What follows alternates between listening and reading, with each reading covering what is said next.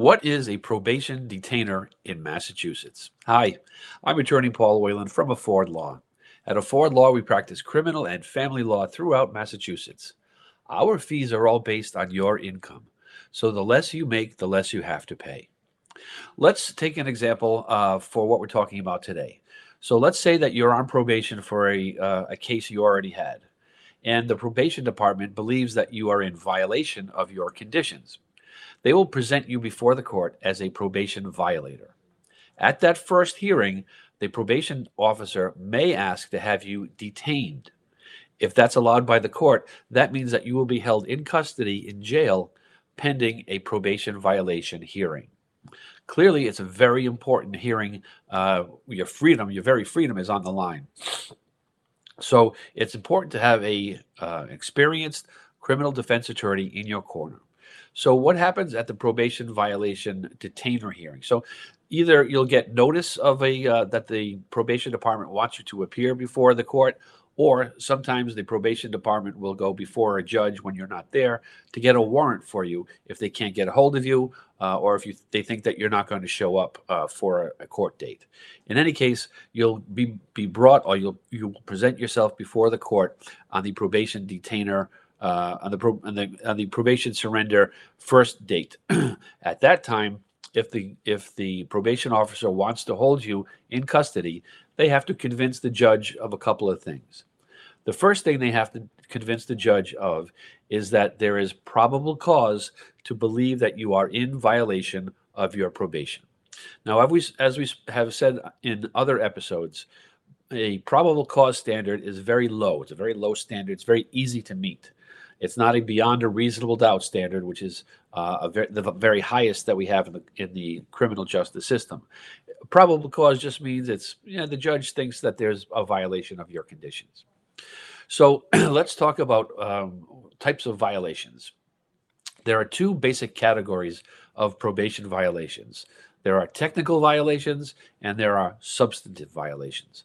Technical violations include such things as not paying your probation fees, not paying restitution, not attending classes, court-ordered classes. So if you have to go to a batterer's intervention program, or if you're supposed to go to a 24D program, if you were charged with operating under the influence, if you're not doing those things, that's a technical violation. The other types of violations are substantive violations, and basically those are new crimes. So if you get charged with a new crime, that's a substantive violation. So substantive violations are considered more serious than technical violations, although technical violations are still plenty serious enough, and you don't want to mess around with them. So even if it's a technical violation, don't think of it as just a technical violation, because you can get some serious consequences as a result of a technical violation. But in any case, if the probation officer is able to convince the judge that there's been a violation of probation, the next step is going to be whether the judge should hold you in custody pending your violation hearing. So there's a number of factors that a court will look to when deciding whether to hold you in custody pending a violation hearing. Because the court doesn't want to hold you necessarily. They're taking away your freedom. There has to be some sort of underpinnings, if you will, some sort of basis for taking away your liberty. So they need to have some sort of extra incentive to impose that upon you. They'll look to your criminal record. They will look to see the nature of the offense if you picked up a new charge. They'll look to see what kind of a charge it is. Is it a crime of violence? Is it particularly heinous? Is it on the same victim that you were originally put on probation for? They will look to the seriousness of the crime that you're on probation for in the first place. So the first case that you had, what were you charged with there? What were you convicted of?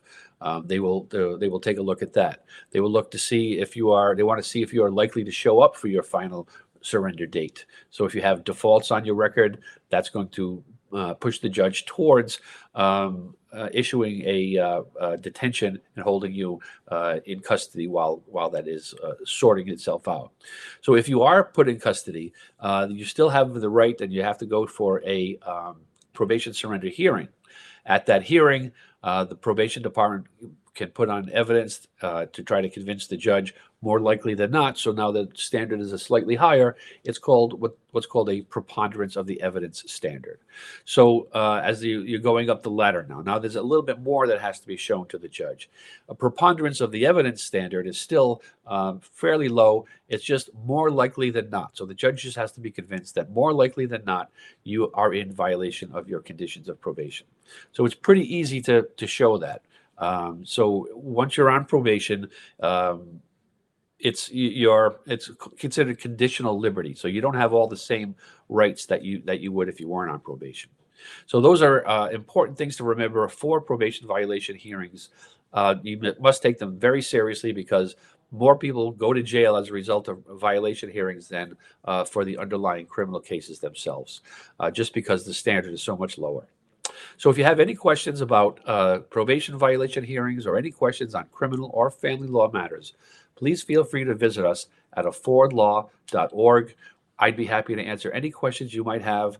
Email questions to me or book a free appointment with me. I'd be happy to address any issues and concerns you might have about family law questions or criminal law in Massachusetts. And again, we use a sliding scale, which is based on your income when we set our fees. So we're making ourselves as affordable as possible to the hardworking men and women of Massachusetts. Because at Afford Law, we're making justice affordable. Thank you.